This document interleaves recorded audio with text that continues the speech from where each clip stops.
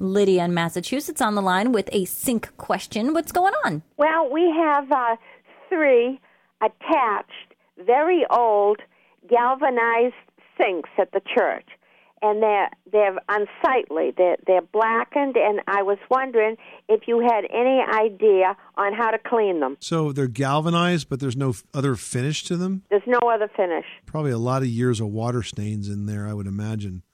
They sort of like brownish rust kind of color to them? Black. Black, yeah, even worse yet. Well, I guess the first thing I would try would be an abrasive powder and steel wool, because you're going to have to abrade them. If you don't get something that's pretty aggressive, you're not going to get anything off of that.